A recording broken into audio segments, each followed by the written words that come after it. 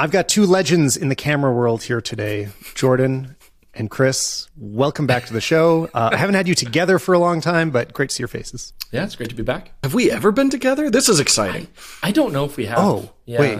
Have you not been together? Oh, maybe that's possible. Yeah. And Chris has been on less, but you're on like super early. That was the first biggest episode was Chris's one, which was about like how to pick a camera, which is a big question that maybe I should deal with more often than I do. Well, then we can loosely apply legend, I guess. Well, loosely. Yes. We'll circle around to camera choices later. But if their names or faces aren't familiar enough, if you happen to be watching video, Chris and Jordan come from, well, first the Camera Store TV. Now for the past, 5 years? Is that about right? They've been doing DP pretty much. Review We TV. almost hit 5 years with DP Review. Oh, almost. And now you can be found at PetaPixel. So there's a few things I want to talk about here. Obviously, it's a big moment for your guys' career, so I want to find out a little bit about what you have been doing, what you will be doing. But first and foremost, I just want to, take a moment to pour one out for DP Review. And maybe I'll also air some of my grievances. I don't know if you can air yours, but about losing what I really think is one of the best websites on the internet. Like, it's not just about the camera community to me. Losing DP Review it's representative of what the internet can be. It's sort of like the best of the internet. You've got an active, real human community of users that love reading the site. You've got very well-educated and thoughtful writers reviewing cameras, and very high-quality samples, like databases of information that are you can't find them anywhere else. And it took 25 years to put all this together. And I'm sad it's gone. So I don't know. Maybe Jordan, if you could start by telling me, what are the feelings you got losing DP Review? I mean, that website means so much to me. Like, I would not be, making a photography show if I hadn't been able to, very quickly absorb a whole lot of information. When I first got started in the photo biz, like I started at a camera store, I didn't know anything. So I just lived on DP Review.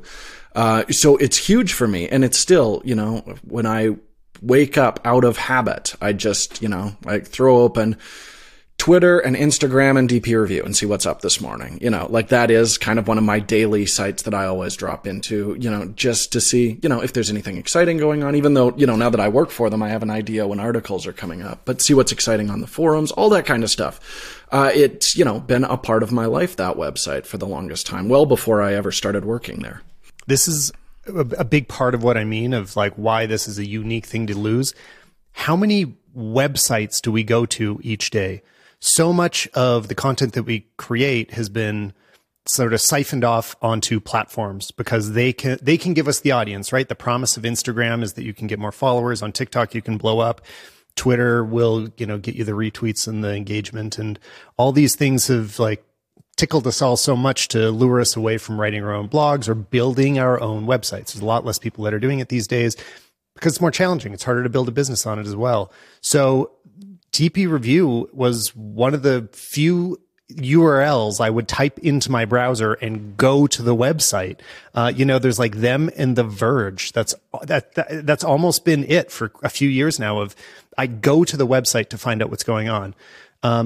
And in the time of, I feel like I'm tying every conversation back to AI right now.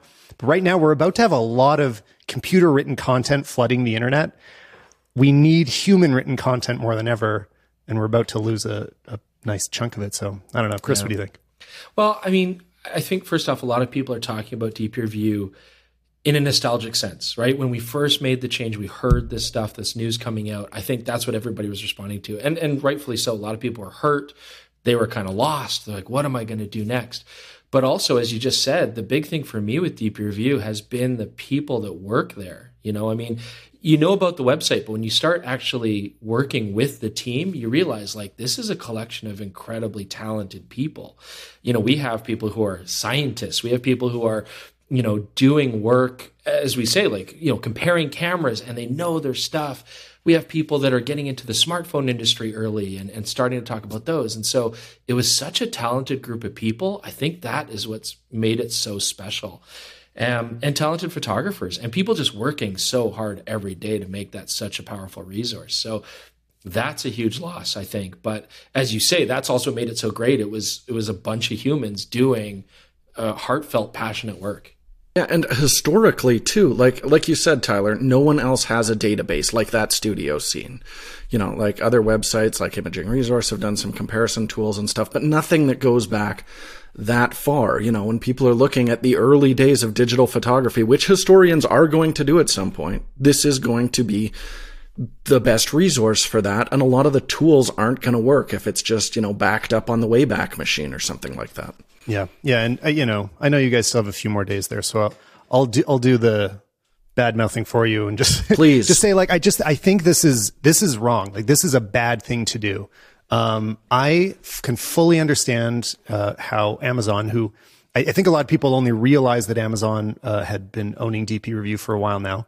A lot of people didn't even know that, but I can see how it's not in their interest to run what is really a niche website. It's not, cameras aren't the biggest market in the world. It's not $1 billion industry. Well, I don't know if it's $1 billion. I don't know how big of an industry it is, but it's, it's not a place that they're not going to massively explode. Like, DP Review's size is the best you could hope for. It's going to be a steady, stable business that seems like it could run indefinitely. I don't know. But whatever the case, it doesn't deserve to disappear.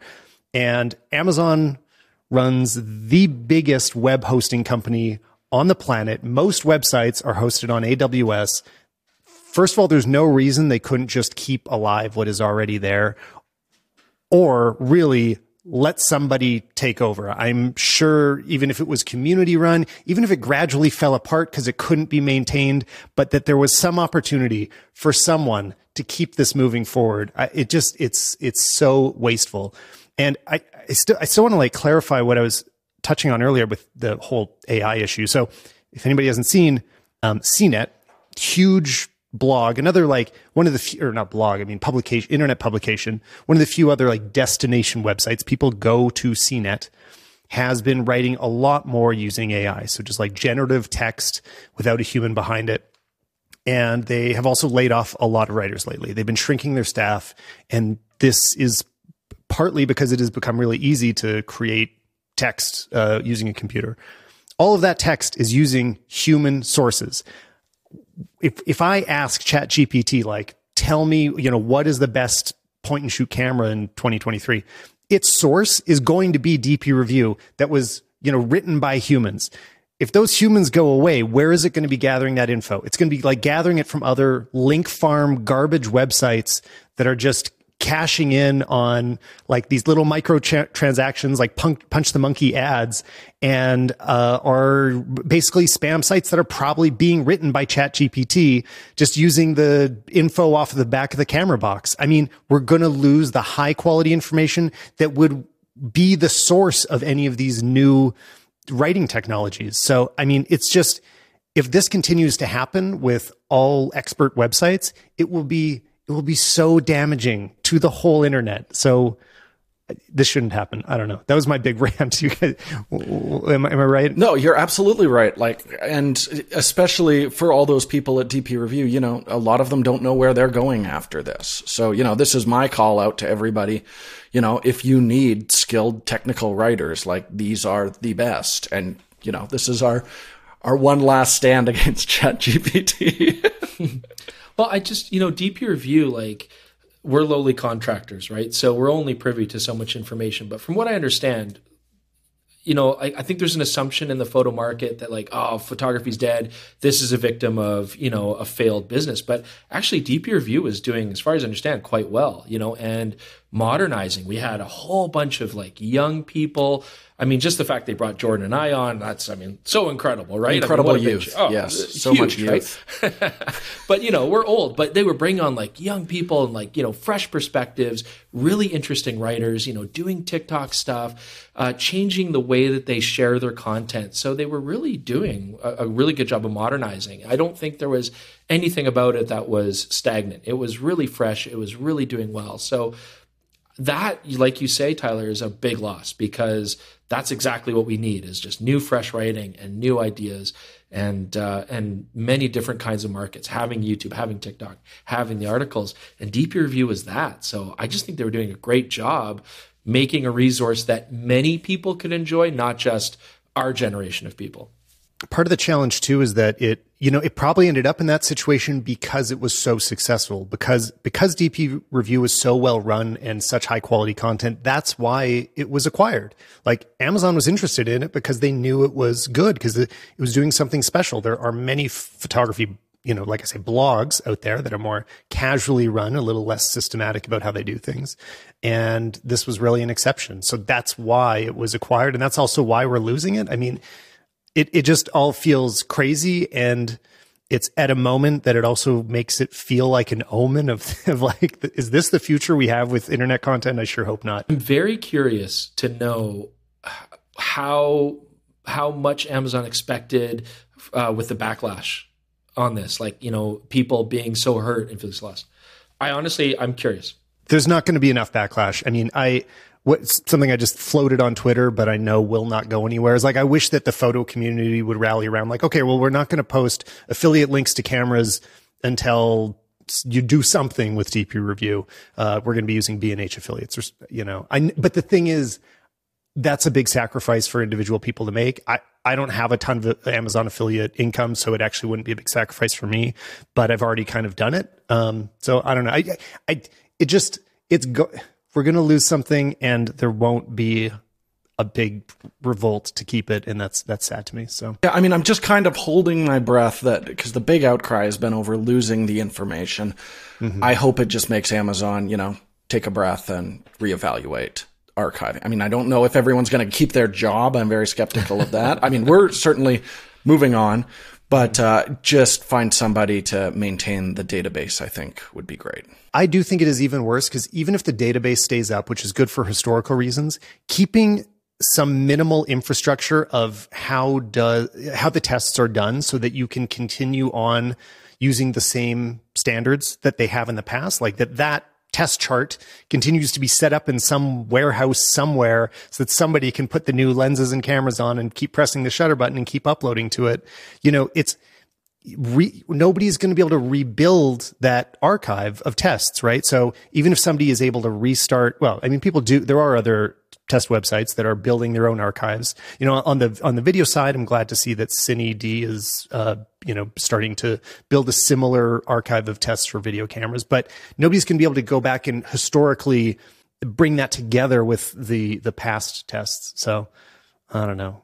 It's sad, but I don't want to spend all episode on it. Maybe you guys can tell me a little bit more about what you're going to be shifting into in the future. PetaPixel has been lucky enough to pick you guys up. Tell me about that move. It's been great so far. I mean, of course, we've known the people behind it for a long time. We've known the chief editor for, a decade, Jordan? I mean, a long time. So, and that's why we start DP Review, is really just the friendships that you develop when you meet these people, and, the camaraderie and understanding that you guys have similar ideas. But PetaPixel has been so good in that moving forward, they're giving us a lot of freedom. They're giving us a lot of leeway. They're letting us, take risks. So I think that's great. And also their push is a bit maybe more other tech as well as photography. And I think that's always a good move in today's world. So yeah, I find that aspect very exciting.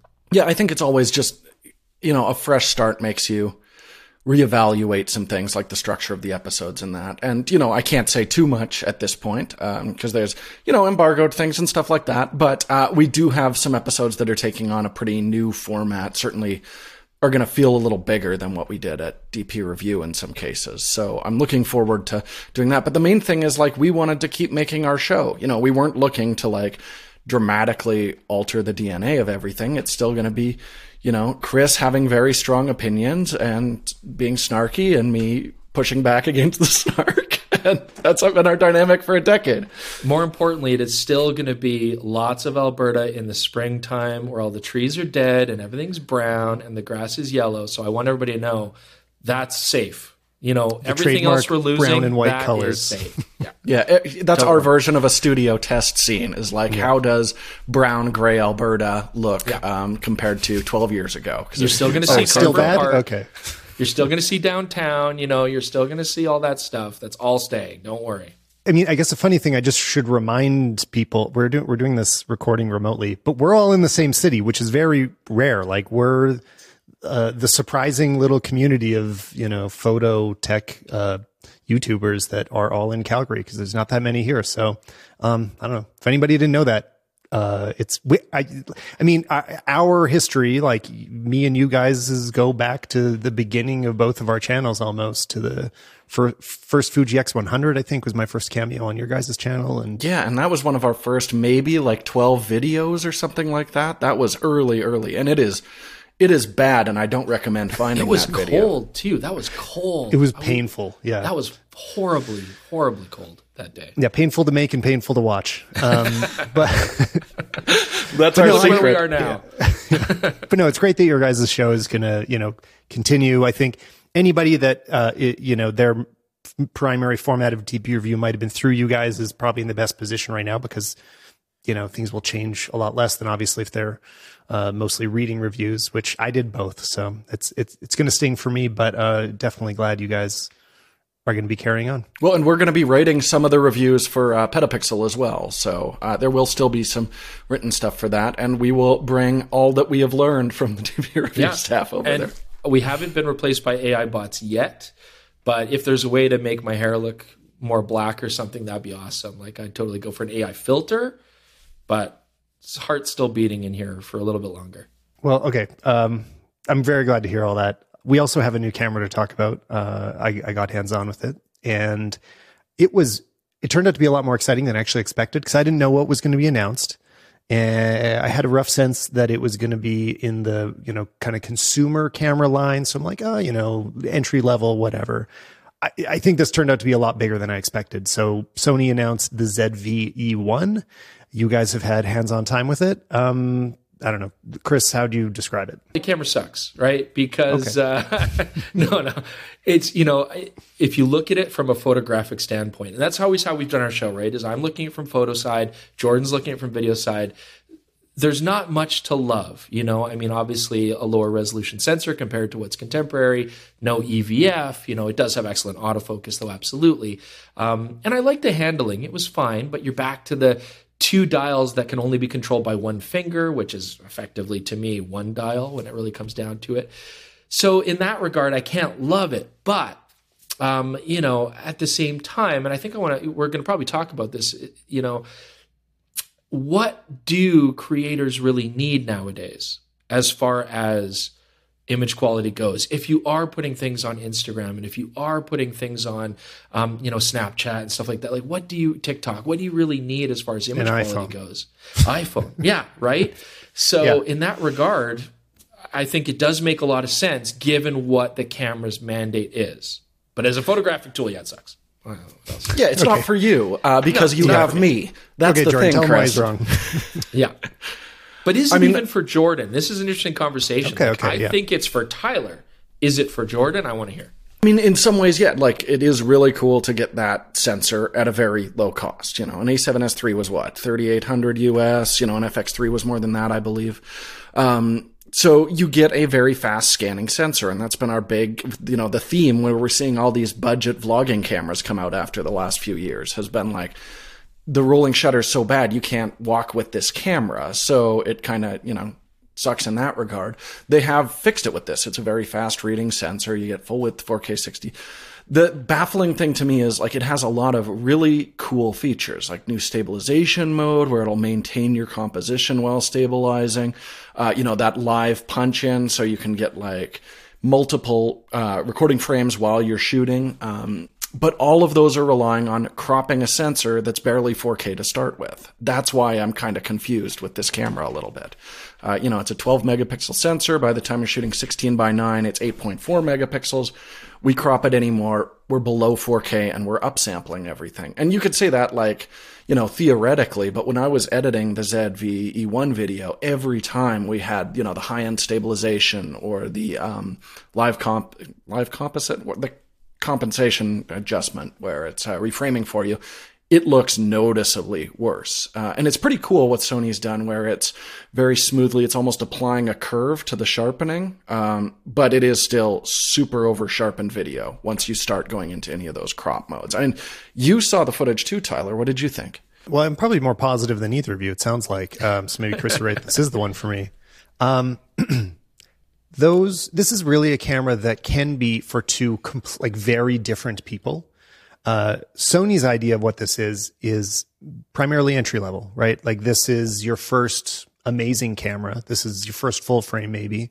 And you want to be able to shoot no compromise image quality for a very reasonable price with something that can easily fit inside your bag. And maybe you don't understand all of the more technical details about what an A7S III or an FX3 can do for you. So it's going to handle some of that for you, offer more automation, offer more AI assistance. And I think in those situations, you're right, Jordan, about the image quality being somewhat degraded, but it doesn't matter that much to me because I think anybody using those, they've already made some compromises. They're probably not shooting in S-Log. They're probably shooting without an ND filter. Like they're not at peak image quality. They're at the type of image quality that actually doesn't matter for a lot of YouTubers, like a lot of content creators that are, in the genre of either how a TikTok story is told or the way that Mr. Beast would record a video. That like precision image quality is not what's most important to them. And I do think all these AI tools are going to do a great job for that kind of use case. The one you mentioned of where so if anybody hasn't heard, one thing it can do is identify your face and track you through the scene, which we've seen that on like lower end, like live stream cameras before, or, even webcams that Apple's been making, like it's in iPads and the studio display. It'll, as you move around through the frame, it'll track you. And I have not found that useful on any of those. I don't think it's going to be very useful on the Sony. I think it's a bit of a gimmick. But that stronger stabilization, I do think is useful. Even if the image isn't quite as good, it's definitely good enough for 90% of use cases. And the stabilization does really work. By cropping in so much, it's able to get rid of any of the wobble in the corners. So I'd recommend getting an extremely wide lens for this. So you have that, you're predicting like, okay, this will crop, so I'm ready for it. And then the other person who camera is for is someone like me that I would think about this as being an amazing backup camera, is an amazing second camera in my bag. So, right now I'm not using Sony as my primary, but if I had, let's say, an FX3 and I'm shooting a wedding, I'm shooting a travel video, I'm shooting corporate video, whatever, I've got that fully kitted out FX3 with like a big 24-70 and everything's big and chunky around it. I need another camera in my bag. And I want it to be able to shoot in a matching image that looks the same, that can function in all the same ways. And it's that camera is tiny. And the only real compromise you'd have in a professional situation, other than some like physical dials or smaller and stuff, is it is much more likely to overheat because there's no big fan inside. So I can absolutely see this being like an amazing thing to just throw in your bag because it's half the size, or not quite, but almost half the size of some of these other cameras, but can still shoot the 10-bit S-Log 3, 4K with 4K 60, 4K 120 is their firmware update, I believe. It packs it all in, and it seems like the only real compromise is overheating, which is because of the size. So that's a physical choice. It's not because they made a cheap camera. It's because they decided to make it smaller. So I don't know. That's my take on it. I think Sony is incredibly smart actually making this camera. And it's interesting too. I think we've seen now for a couple other cameras before this that they're kind of experimenting with this idea of using cropping, not just for stabilization, but to correct breathing, for example, in lenses, right? And now creative compositions and tracking and making it easy for somebody who's by themselves. If they don't have a Jordan, what are they going to do, right? If you don't have a Jordan, what are you going to do? So I really like that. I think it's very intelligent. And yeah, the downside is you lose image quality, but I feel like we're getting into an era where people aren't as concerned about image quality, or depending on what you're doing, when the story that you're trying to tell is more important. I would love to know how many people are watching YouTube in 4K right now, because I bet that number has gotten a lot smaller since they started doing those, like defaulting to the smaller resolutions. You really have to click the button on every video and tell it like, no, I want to see this 4K. You have to remind it over and over. And I think not many people are as persistent about that as I am. So I think a lot more people are also already watching in lower resolutions. I think we see it from a different perspective because we're talking about image quality. So when we see our stats, it's like, oh yeah, a lot of people are still watching it on a computer or a TV, but that's solely because of the topic that we're covering. You know, if we were doing travel logs, I bet that number would be a third or a quarter of what it is. What are you actually shooting on right now as your main YouTube camera? I'm primarily using the Panasonic S5 II, which I know you've shot with a lot. And yeah, as I get to use it more and more, I'm really loving that camera. I still want it in a more professional body. I find it really easy to accidentally bump dials and stuff like that, compared to an S1H or a GH6. But I mean, just the combination of the video quality and the autofocus that's now usable in a pinch, I think it's really a killer camera. I am curious, actually, I wanted to know, Tyler, is this the first time you've used a Sony camera with S-Cinetone? It is. That's actually what I shot everything with. I didn't flip into S-Log3 during this trip, so I've seen S-Log3 a lot more. This was my first S-Cinetone, and I didn't like it. I like not at all. Right now I'm sitting in a studio with a light in front of me and a light behind me, and everything's very controlled. And in this situation, I'm sure it looks great. Like in studio, controlled, sure. Outside, any non-log profile, the highlights clip too soon for my taste. Like it's just much too aggressive in like what it's willing to throw away in terms of dynamic range. The only camera that I think is getting this right to me is Fuji, that seems to be doing this like live dynamic range recovery thing. It's like, oh, those are hot highlights. I will bring them down as I record and give you a bit of a tone mapped image in camera.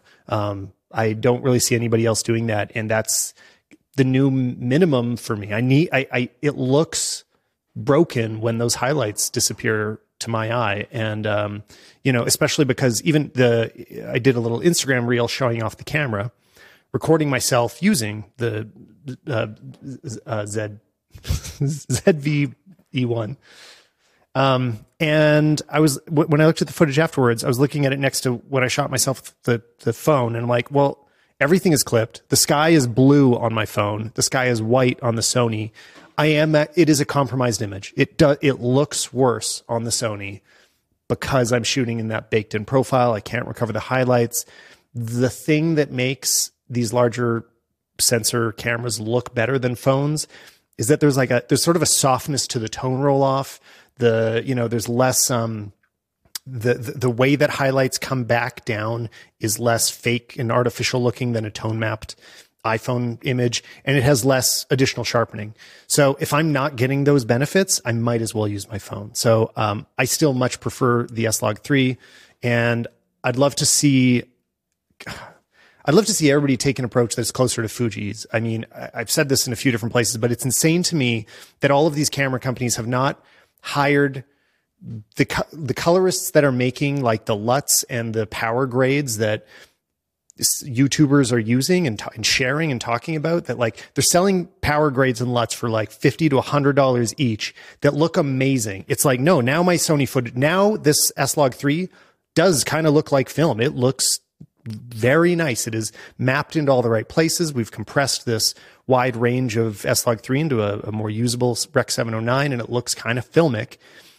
But you have to go seek this out on your own afterwards. If you buy any of these very expensive cameras, none of it can be baked into your image as you're shooting, except on Fuji. And even in that case, it's, I think they could do a little bit better with what some of those colors are.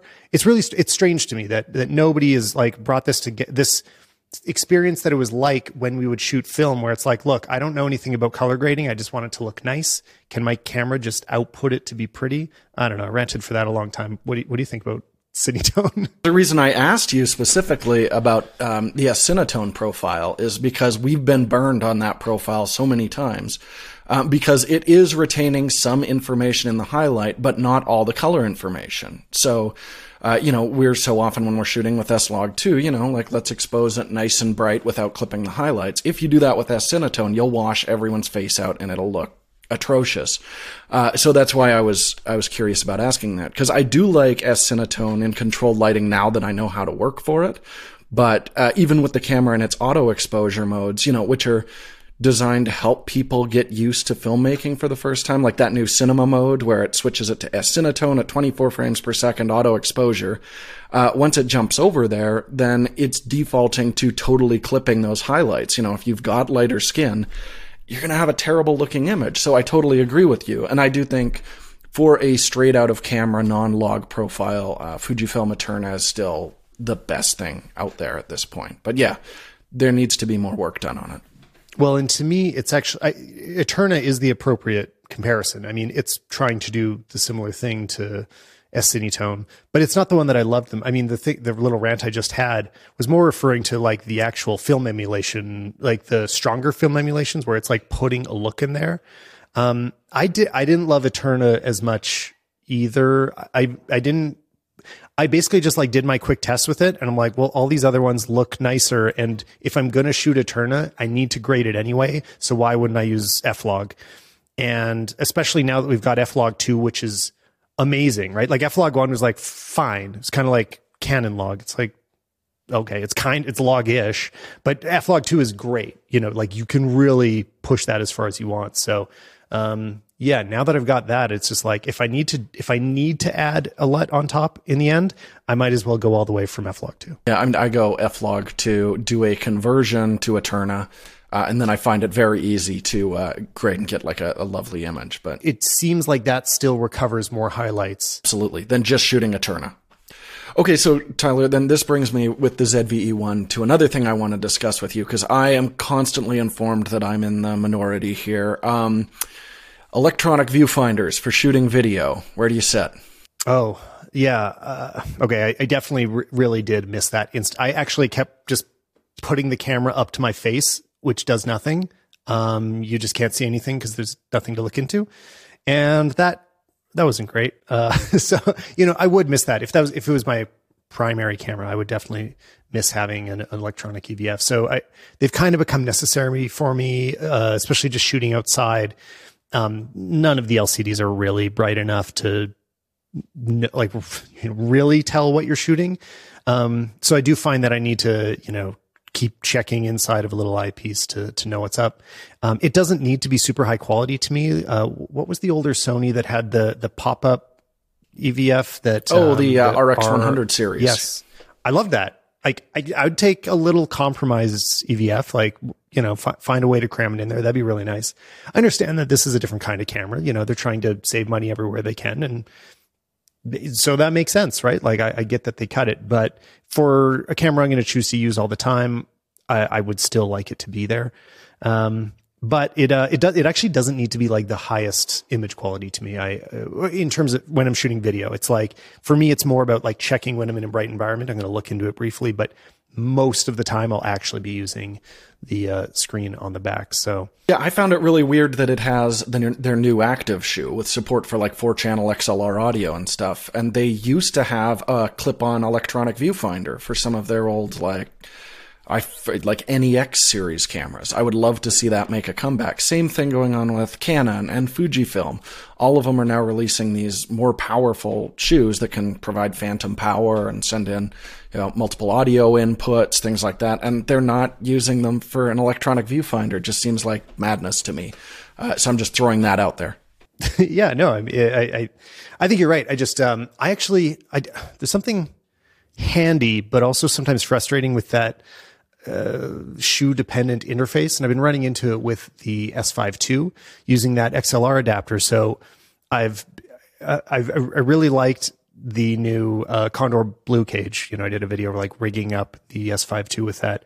But once it's on, I can't use the XLR adapter. So then there's no convenient way to send other mics into the camera because it relies on that. It needs to go into the hot shoe. There's no other way for it to communicate. I can't put it in a cold shoe and run some cables or anything like that because it takes power through it as well. Yeah. So that really kind of like limits what you can do compared to if it was just a more, a dumb shoe. Yeah. So I don't know. Yeah, I'd love to see. I'm surprised no one is doing like hot shoe extensions for those, because that's something we used to see in older, camcorders and stuff all the time, was a little cable so you could, or even, your off-camera shoe cords for photographers. I'm really surprised they haven't done a first-party version of that. Exactly. I think it's possible, but I just haven't wanted to go to the trouble of trying to make it work. I think it'd be a hard time finding the right cable and stuff. So it's not what I'm using, but yeah, I don't know. Any other like last thoughts on the ZVE1? Do you So it's not for me, but I think it's going to be incredibly popular, right? Like, and that's something that I really struggle with when we're doing our review is all of these features I'm rattling off. I'm like, there's, like that weird 2:3:5 to 1 aspect ratio that's actually 16:9 video. I'm like, that's madness. But for most people who grab this, they're going to be like, ooh, I like the black bars. That's cool. Like it's not for me. And yeah, I think it's going to be probably the more popular than the ZVE10, their APS-C version. Like, I think it's a more successful camera than that. So I think it's going to do extremely well, which will further prove that I'm a little bit out of touch. But when I'm reviewing a product, I just want to make sure everyone is aware of all the compromises as much as possible before they pick something up. And a lot of the compromises aren't going to matter for the core demographic for this, but I still feel like it's important, especially for people like you mentioned who might be grabbing this as a, secondary backup camera to understand what those compromises might be. Yeah, I think that makes a lot of sense. I also just want to touch on, emphasize one more time how good of a job I think Sony's doing with this AI stuff, and that this is what will keep their lead. Because as Panasonic started making their announcements, I was like, oh, Panasonic's coming up like pretty hot. The price of the S5 II compared to what you'd get in a Sony, I'm like, I don't know, like that's pretty appealing. How is Sony going to maintain their, because again, talking about video cameras, it's between Sony and Panasonic to me right now. Canon only is in the cinema cameras. They're more compact ones, just don't even compete right now. So yeah, to me it was like, okay, FX3 versus S5 II, and you get so much more for the money. But the AI stuff can really keep Sony ahead, especially the autofocus tools where it can detect, okay, this is the person I'm filming, so only autofocus on them as an individual. Obviously, Panasonic's not anywhere near that. They're not adding an AI chip into the next camera that's announced. And that will, continue. That could become a thing where if you get used to that functionality on a Sony and you're like, oh, like it works way better. It worked better before. Now it works another generational leap. It'll keep a bit of that gap between Sony and Panasonic that was there in the last generation as well. The difference will be this time Panasonics are usable. So I do want to kind of push back on Sony's use of AI and everything right now, because the camera is not learning. Like, you can say, hey, this person here, I would like to identify them as a primary subject, and it'll do a nice job of following those. But Panasonic had a similar thing back with like the GH2, almost 10 years ago. Sony's just drawing from a huge machine learning database in order to make this work. But yeah, the phrase AI kind of drives me crazy, because it's like, if I'm photographing or filming my dog all the time, is it going to get better at photographing or filming my dog? No, it's not. It's just drawing from a big machine learning database, which is great because it means other camera companies can catch up. I mean, when we start seeing actual AI cameras that, are like, oh, Jordan's filming this, so we are going to put this in Vlog. He likes his audio peaking at about minus 12 dB, and gets to actually know the operator in a similar way to like what the DJI Ronins are doing right now, where it learns how you walk and move, and the stabilization gets better over time. When we start seeing stuff like that in stills and video cameras, that's going to be incredibly compelling. And I do think Sony has a leg up and the resources to make that work. All right, let's talk about what I've been thinking of as like battle of the brands. A bit of an update of like, where are we with camera brands right now? I think Sony and Panasonic are the ones to pick at the moment for small video cameras. I still love my Canon for photos. Let's kind of go through just the basic list of like which brands exists and what would you choose them for? What are their strong points and what are their weak points right now in 2023? I don't know where to start. So maybe we'll start with Canon because it's what I talk about the most. Where are we with Canon photos right now? I think Canon's done a great job of improving their autofocus capabilities, right? I mean, Sony's always the gold standard that we've been kind of trying to chase for years now. And so I would say Canon is probably my second favorite as far as autofocusing goes. The eye detect, the intuitiveness of the camera, its wildlife capabilities for animal detect. I think that's probably second best. I do still love the handling of the cameras. I think lens-wise, we could stand to see a few more optical formulas come out, but I do like the body design overall.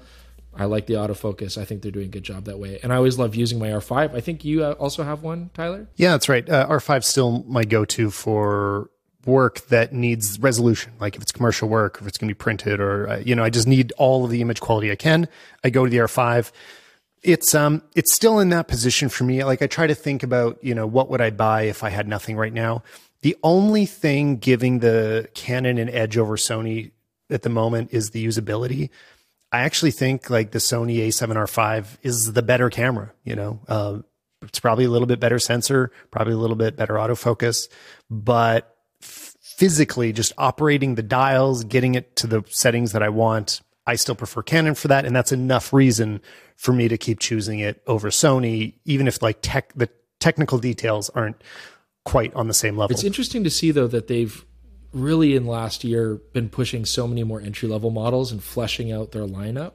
And at first, like especially playing with the APS-C cameras, like R7, R10, I was like, I'm going to hate these. They're automatically going to be toys. I'm going to think they're garbage. And actually using them again, it's that usability, the body design, the lightweight. I've had a really good experience using them.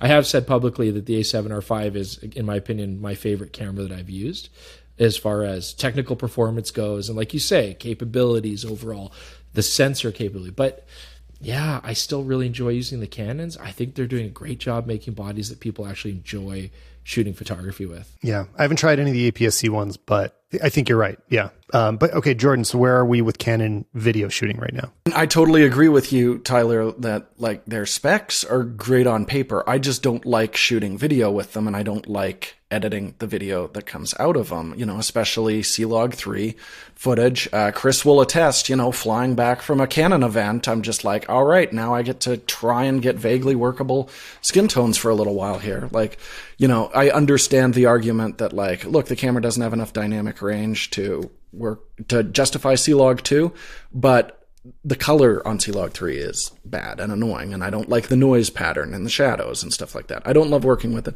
And then it's just the absolute basics that we've been saying for years. Like, why does my level go away when I'm recording? Why does my histogram go away while I'm rolling? Why, when I shoot slow motion, does it go back to 1080 60p on every camera when I leave slow motion mode? Like, that makes absolutely no sense. So it's basic usability that they're not taking seriously. The sensor performance is good. Like that little R8 is $1,500 and gets you uncropped 4K 60.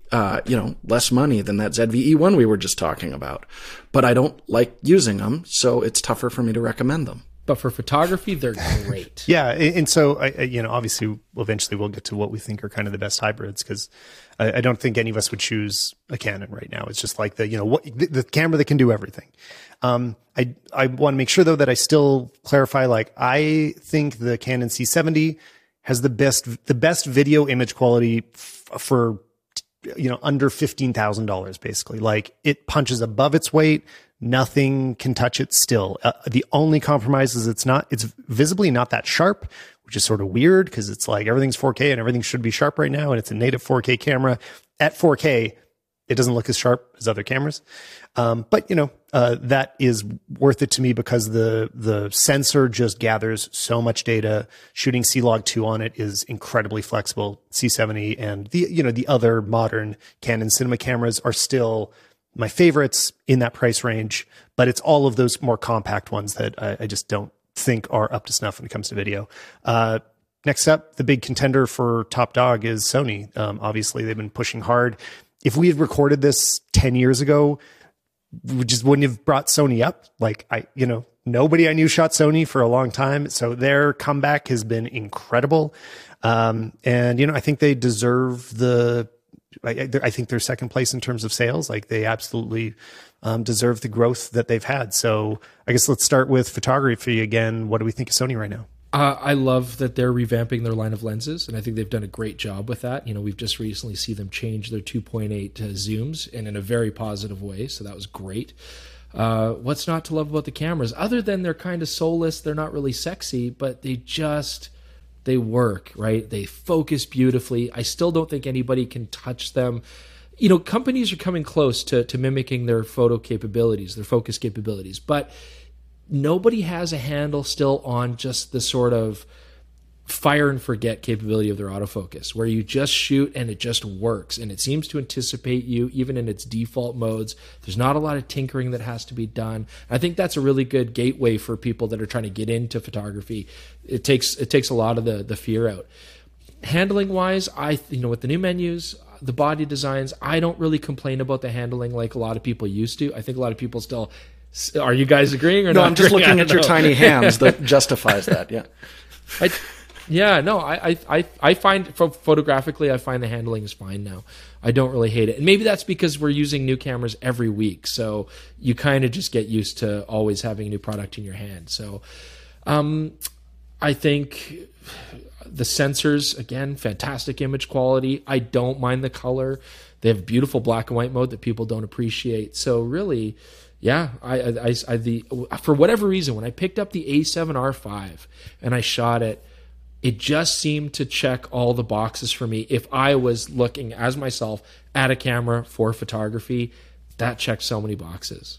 And I haven't really had that feeling with other cameras. I think there's been a branding for a while, a branding problem for Sony, of that they have the bad colors. Canon has beautiful colors, Fuji has beautiful colors, Sony has bad colors. And I think they've done a lot of work on that front. And when it comes to photography, that just has not been very true for a long time. The raw images are infinitely flexible. It's kind of up to the photo editing software that you're going to work with to make sure that it's treating them appropriately. And it's rare that it's an issue, I think. Like any of the recent Sonys can look fantastic for photography. There's not a problem there. I think on the other hand, when it comes to video, it was a little more justified, shooting and trying to get S-Log2 to look nice. There was some weird tinting to the skin tones. Like it would just want to go in the wrong direction and you would have to work harder to get it back. I have spent less time shooting S-Log3 or 2 on the newest cameras. I know that their color response has been adjusted lately. Sony says that it's better. A lot of people shooting on it say that it's better. And the results that I see from so many of the people that have switched to Sony on YouTube, their footage looks beautiful. It's coming out great. So obviously it's very workable. So I don't think that that idea of Sony being the one with bad colors is all that important with any of the newer cameras. I don't know, Jordan, am I right? That's exactly where I'm at. I really like working with S-Log3 from the latest batch of cameras. I even like working with S-Cinetone now that I know exactly how it's going to shoot me in the foot while I'm working with it. The thing and this is something Gerald's been going on a tear about, I don't understand their feature implementation strategy. Like every new camera that comes out, they'll throw all of their new stuff into it. Like I love their breathing compensation that they've brought out. I think the A7R5 has the best screen design for video makers of anything on the market right now, but they put that on an A7R5 that's not a great video camera, to be totally honest, and then they bring out an FX30 or a ZVE1 that doesn't have that brilliant implementation, or they have high-end cameras like the A1, the A7S3, and those cameras aren't getting things like the breathing correction or all of the new features that Sony's putting in, even though we know they've told us it's the same processor, it's the same software, it's the same menu interface. They can do it.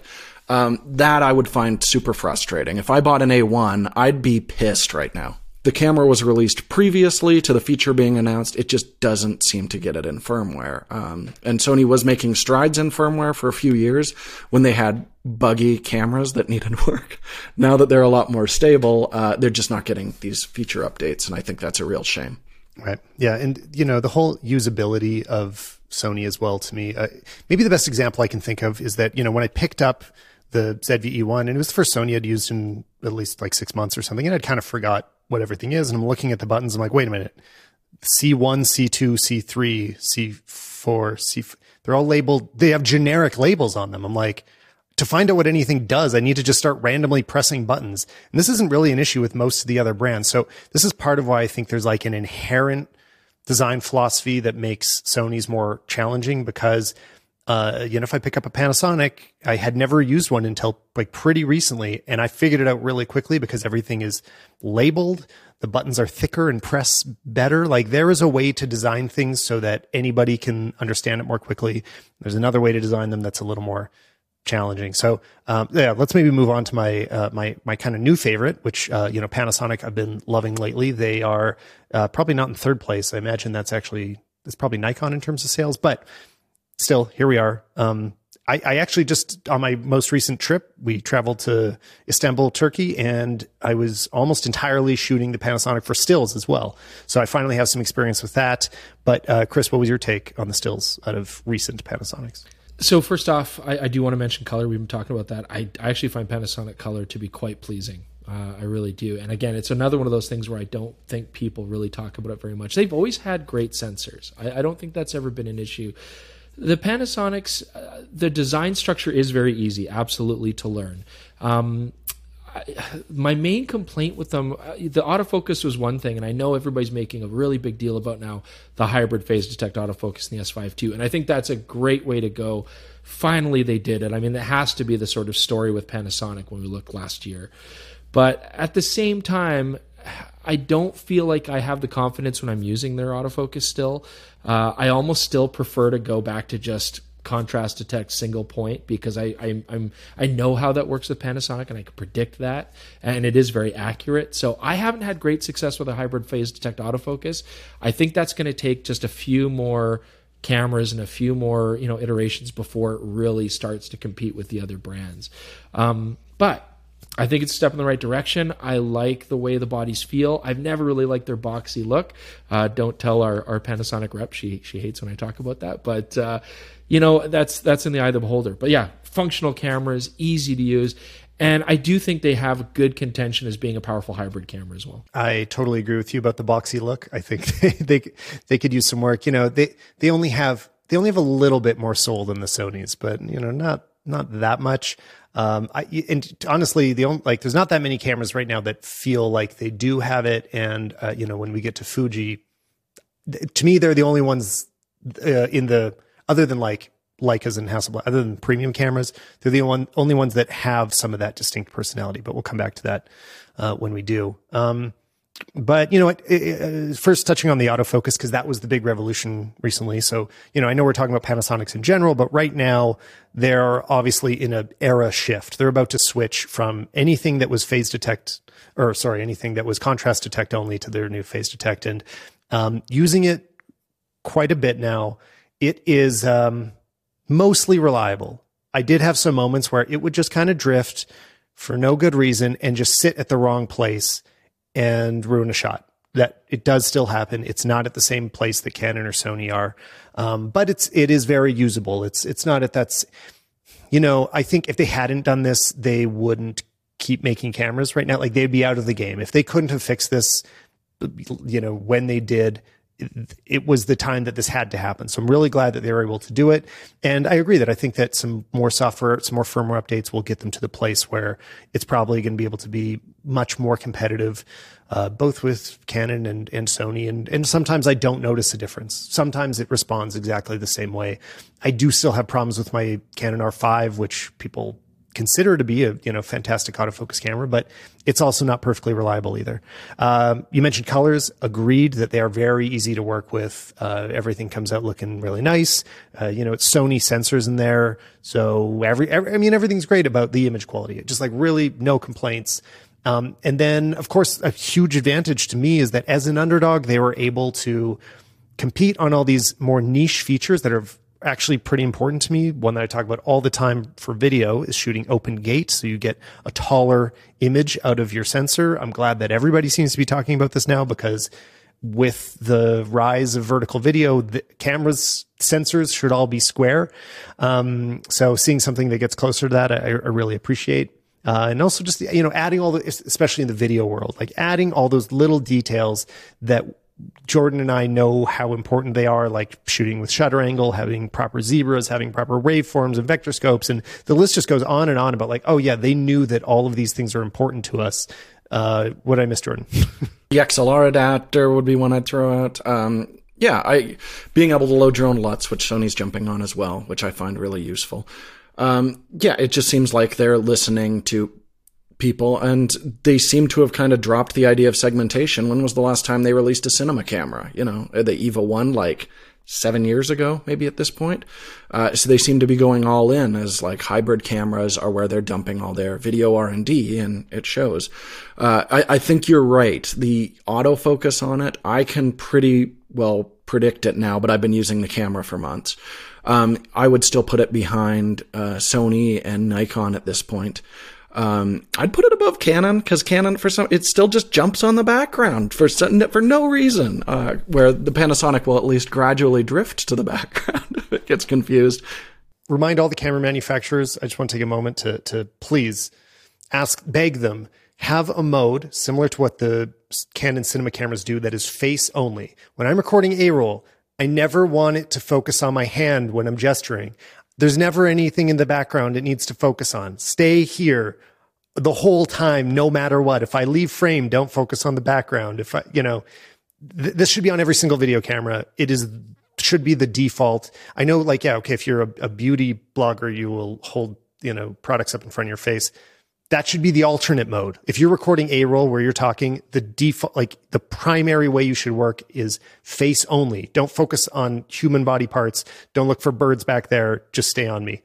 Just little tangent there, but everybody needs to do that. Well, it's funny because on the R6 II, they added that feature to it. And then we were testing it for our video review. And that was the one time while I'm talking about and thankfully now it'll just stay on your face. And the second I say that, it's like, oh, I'm just going to wander off in the background there for a while. So it's still not bulletproof. Honestly, no one's is, just Sony's is the closest right now. Yeah. So, overall, I'm glad to see Panasonic is making a comeback. Like, I really do think that, the price and what you get for that. The thing is, like, the price is excellent and it's competing with the cameras that are more expensive. I still, in my mind, compare it to the cameras that cost at least $500 more because it is comparable to them and you're saving money. So, I really do think Panasonic is worth considering, especially for that, like, kind of hybrid space where you want to be able to shoot both. They're doing great. Their lens strategy makes so much sense, too, for video shooters. The only advice I would give Panasonic now is maybe take a look back, especially when we're talking about addressing their soulless, boxy kind of look and, just not being very sexy cameras. They used to make some really nice compact cameras, and I feel like they could return to that, especially now, with this big change with autofocus and trying to improve things. Make some of those compact cameras that everybody knows and loves from them. I think there's a desire for that. Yeah, absolutely. Who I think is doing that well is Fuji. So let's talk about them next. The most soulful of the camera designers out there. And to me, I think maybe this is represented in the way that I'm forgetting my brand names right now. The X100 has just exploded and basically become a viral sensation, I think mostly because of TikTok. And they are just not making new X100Vs anymore because they don't have enough parts to make them and sell them. So it's just been this incredible moment for them. And I think the way they were described that made them so viral is that they look vintage is how many people think of them. To me, that's not the important thing about them. It's much more why I think a lot of us still like a lot of mid-century design. It's that there was an approach to design earlier in the 20th century that focused on a sort of a lasting beauty that, like, it doesn't need to look futuristic. It doesn't need to look like technical. It should just be a nice object. Like, it should, the curves, the choices of bezels and the material choices and like where you put the font placement of the aperture markings on the lens and like all of this matters. And if you are very considerate about those choices, it can outlast the technology inside of the camera. And they are taking some of those similar approaches in everything that they make right now, which even goes into the larger sensors as well. Those don't look as like vintagey to me as the smaller APS-C options, but still are absolutely beautiful. I love the image colors that come out of it. Obviously, a lot of people are shooting JPEG and loving that. I don't know. Autofocus isn't great. What else, Chris? Where are we with Fuji? Autofocus, if we're going to talk technical, is one of the big terms, but I think you're onto something with the design. Like, whether you love it or hate it, at least they have a distinct design. And, you think about film cameras back in the 70s and 80s, which is where people then go to, right? They're trying to mimic that look. those cameras largely did the same thing. I mean, there wasn't much of a mechanical difference. The film was really the big part of your image quality, lens designs, of course, but it was more about choosing a brand that you coveted. I mean, that's why I got into Nikon FEs and FMs. I just coveted that camera, and I loved using it. I loved holding it. I loved being seen with it. And I think that's still a factor that a lot of companies, Panasonic, Sony, for example, have underappreciated. But on top of that too, I think they did something very interesting. A few years ago, the big talk in the industry was you have to go full frame, you're going to die, right? And everybody's like, oh, Micro Four Thirds is dead. APS-C is going to phase out. And I think Fuji very bravely said, you know what? Let's stick with APS-C. Let's go one better, make some awesome medium format cameras. I mean, we could do a whole podcast on how successful that whole line has been for them. But they stuck with APS-C. They were able to then deliver amazing lenses and lots of them. And I think that was smart, especially now that we look at the new sensors with the X-T5. I think they're doing a great job giving people what they want and not having to go to full frame to do it. And I think that shows with their sales. I mean, you're getting a solid camera that can do many different things, that looks great, and that focuses. Yeah, okay. The Fuji's really the only camera that I will shoot colors straight out of camera, that I'll do a non-log profile and actually use it, because they're doing some of that interesting tone mapping stuff. They've got a powerhouse for video with the XH2S. I don't know, until Panasonic released the S5 II, Fuji was about to be my new favorite for the compact video cameras. What do you think, Jordan? Yeah, I totally agree. Like, the XH2S image is one of my favorite out of any format of camera. Even comparing it to full frame, especially in terms of dynamic range, it keeps up really nicely. And in terms of features, they're another company that is listening to us. We're starting to see, they were the first ones to actually let us do a 48th of a second or 96th of a second shutter speed and things like that we were asking. Still not shutter angle, still not waveforms. We'll see those hopefully in the future. But my big concern with their recent launch is a lot of these cameras, just haven't felt completely finished. I don't know if you had issues with hard crashes on them. We definitely ran into those even with production models, things like the punch-in focus not being as sharp as it was previously. So I kind of want Fujifilm to go back to what they were. They were the company who was known for giving you. You really like the brand. They were known for giving you initially flaky products, but then they would firmware update the hell out of them until they were super competitive. They've kind of stepped away from that because the cameras shipped really nicely. I'd like to see them get back into that with them, because they have the base hardware to make absolutely some of the nicest cameras out there. I just don't 100% trust them at this point. Fortunately, I didn't have any of those big issues. But there is, I guess now that you mention it, there's just some little weirdness. I didn't have existential crashes, but there's a few things that could be worked out. But I also just want to take a moment to appreciate their usability. The physicality of the cameras is my absolute favorite. Where the dials are, what they're labeled, it is so clear what you're getting into as you start to operate it. And I love that about Fuji's. You know what else I like on that topic, Tyler? I want to add is the XS series of cameras.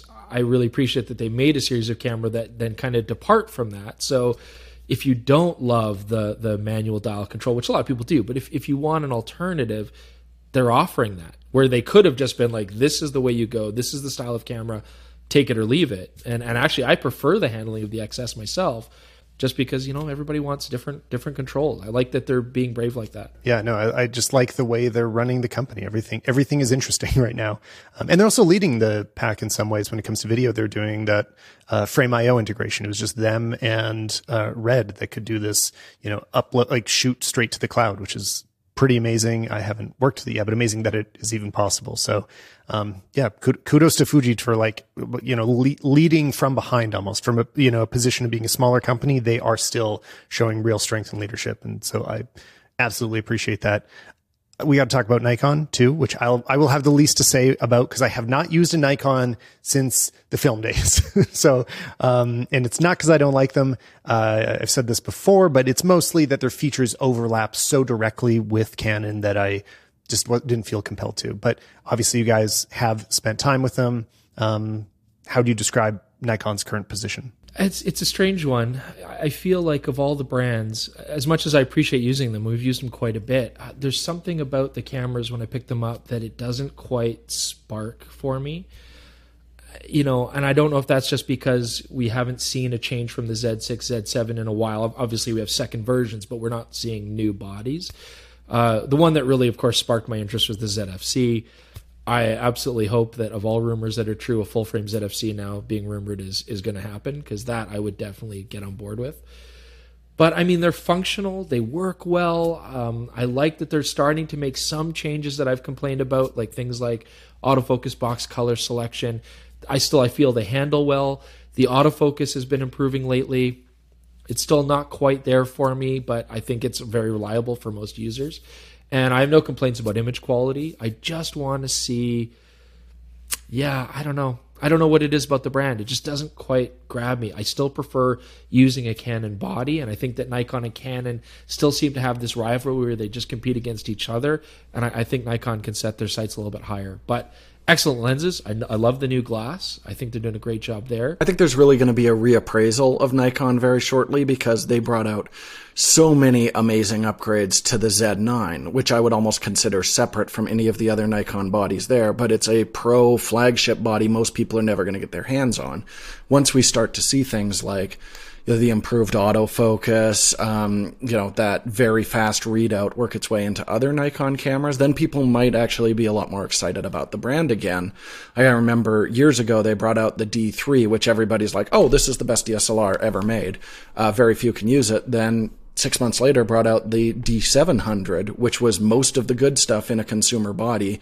And Nikon went, I'm sure you remember, Tyler, where like everyone was like, no, Canon's way in the lead. Canon's the way to go with digital, to like, oh no, Nikon is like right there competitive, in some ways even better. And I think that really rolls through to video as well. Like I would not use a Nikon previously to shoot video. I could, if I owned a Nikon, you could get usable video, but I never choose one until the Z9, and then it has the best autofocus interface. Maybe the hit rate isn't quite as good as Sony, but I like using it a lot more than a Sony. Really good stabilization for video. It's doing things like 8K recording right to card, internal RAW recording, which we didn't even think they could do because Red's in a lawsuit with them right now over that capability. Just things we would not expect from Nikon. So if we do see that in a more consumer-oriented body, I could see people being like, I am buying a Nikon for video. And once they start expanding that user base, then I think it's going to be very similar to what we saw before with the D3, D700 example. Suddenly, it's a really good, legitimate choice that's just as capable as a Canon or a Sony. We just have to wait for cheap cameras with the good stuff. I did a little survey on Twitter a while ago, just asking what people think of as the professional camera brands, especially normal non-photo enthusiasts, people that don't pay attention to the camera industry. And there's still so many people out there that think of Nikon as like, it's Canon, Nikon. Those are the pro cameras. And it's because people take a long time to shift their mental models. And, I don't think the wider public has realized how dominant Sony's become, how serious they are. So Nikon still is holding on to a lot of like brand value that could help them come back in a way that, I don't know. I hope they do, even though I probably won't switch to using one. Do you think it's worth talking about any other brands here? Like, obviously more exist, but who else should we touch on? OM system. Yeah. Did you know I was going to say Chris that? loves his OM. I know some people do. Yeah, That was my first film camera, actually. But. Well, I never really liked the Olympus brand up until more recently. With the computational photography techniques that they started to use, and I'm still surprised that other companies aren't jumping on that the way that they have. I think they've got something quite unique there. But it's another example of a camera where, as a creator, there's more important things than maybe raw image quality. Although I do like their color, I actually think Olympus have some of the best colors straight out of camera of any brand, personally, and OM system for that matter. But certainly just having a camera that's rugged, that's reliable, that has compact lenses. So for outdoor pursuits, for travel, I think they've got very good strengths there. The fact that you can leave a tripod at home in a lot of cases, that to me are some serious advantages that transcend just technological specs or sensor quality or resolution and that kind of stuff. Video-wise, I use them primarily as video cameras and as hybrid cameras, and the video quality isn't up to snuff with. I'm with on an other OM5 companies. No right doubt. now, so you be the judge. Oh, Yeah, see, that's my point. That proves my point. So, maybe, they do have soft video in a lot of cases, and you have to shoot in very specific ways to get usable video, depending on what your output is. If your output is 1080 or on Instagram, that kind of stuff, I think it's fantastic. And it outweighs the downside with the image quality to have the physical benefits of the system itself. I mean, they are super bulletproof. I love the lens choices, lots of compact options, easy to carry. And when we're fishing, for example, I need a camera that can have one lens, maybe two, cover a whole bunch of stuff, be able to fall riverside and take it. I drove a truck over the M1 Mark III and it survived, right? I mean, that's pretty crazy. So I do like that for the brand. And I think for videography, if it was hardcore use for video work like Jordan would use, then of course you might not love it. and of course, I mean, we could talk about more upmarket cameras if we have had time. There's, Leica and Hasselblad and Red and Alexa and all that. But, I think we'll kind of contain it to a certain price range for today. But I also want to make sure that we have one moment of kind of summing up, like, where are we with lenses? Because we've talked a lot about the camera bodies, touched on the lenses, but the lens selection is super important for which camera you're going to actually choose. I'll just go first that I think it's frustrated me that both Sony and Canon have gone so expensive for their professional lenses. It's becoming difficult to own more than one for normal people. I mean, they went up by like $1,000 for just kind of their, if you want to get that sort of trinity of like ultra wide, normal and telephoto zooms, you're spending thousands more to get all three of them. And the quality has gone up as well. They are much better, but they're also bigger. So it's not, I don't know. We're in a little bit of a weird place for them specifically. Sony definitely wins in terms of variety. There's like a million of them to choose from, and they do have some more affordable ones. So I really appreciate that. Panasonic has, I love what Panasonic did with their, all being basically the same size. They don't breathe, so they don't need software to fix the breathing internally. They're sharp enough. They're 1.8, which is like pretty darn fast instead of, I prefer them. I like that they're all the same speed instead of some are 1.4 and some are 2.0. Everything is just the same. Like that took, some design courage. Like they had to commit to a concept and follow it all the way through. Now they just need a bit more variety as well. I think, that L alliance of lenses is really interesting and could be great, but there needs to be a little bit more selection. Fuji, I'm actually not loving the Fuji lenses. The more I've tried them, the more of them that I'm like, they're too inconsistent. I never know what I'm going to get. And I don't know. Those are the ones I've used lately. Was I right or wrong? I mean, the one thing I'd say about Sony would be the 20 to 70 is a good exception to what you're saying. Because absolutely, the new lenses are expensive, but the 20 to 70 is unique. F4 is fine for a lot of people. I loved it. I love that 20 to 70. Yeah, I've actually been using the Panasonic 20 to 60 a lot, which is a little worse because it's 3.5 to 5.6, but that's 20 is so useful. Oh, yeah. So I love that Sony did that. Especially with Sony relying a lot on cropping for a lot of their functions, I think then that helps to mitigate that issue. But yeah, it's sharp, it's decent, and any downsides it has are being intelligently corrected by the camera afterwards, right? So it's a good example of, I think, where we're going to start to see lens design really start to push towards. Well, I think you brought up something interesting there, Tyler, where you're talking about like Canon and Sony really bringing up the prices of the lens. But with Sony, you've got endless third-party options, same as you brought up, like the Sigma L mount. If you want sharper lenses, those Sigmas are insanely sharp. They're just not as well optimized for video. You've got choice there. It's Canon who, it's been harped on endlessly. They're putting themselves in a really tough place, especially now that Nikon seems to be opening up the Z mount to third-party development. So they're the last country. I did it again. All these countries. I know. Do you want to have a debate about the global socioeconomic situation? I'm just going to do Japan versus Germany, I guess, because those are the only countries making cameras. But I think that's a really huge thing. I mean, some of our favorite lens of the year was a Tamron very recently. I think they got to open that up. So hopefully we start seeing things that way. As well, I just want to say ultra wide to normal zooms are the future. I'm getting shot on a 10 to 25 Panasonic right now. It's better. OM System brought out an 8 to 25, which is a 16 to 50 zoom lens. That's awesome. So I hope we see a lot more of that stuff going forward. Cool. Okay. Now, how about let's just do a lightning round, like the thought association with, when I say a camera brand, what do you think about it? So let's start with Canon. Like what's the quickest way you'd summarize where Canon is right now? Great intuitive handling. Annoying. Okay, Sony. Technological leaders. Cutting edge. Panasonic. Video. First, Jordan. Video. Yeah, that's true. I agree with that. How about Fuji?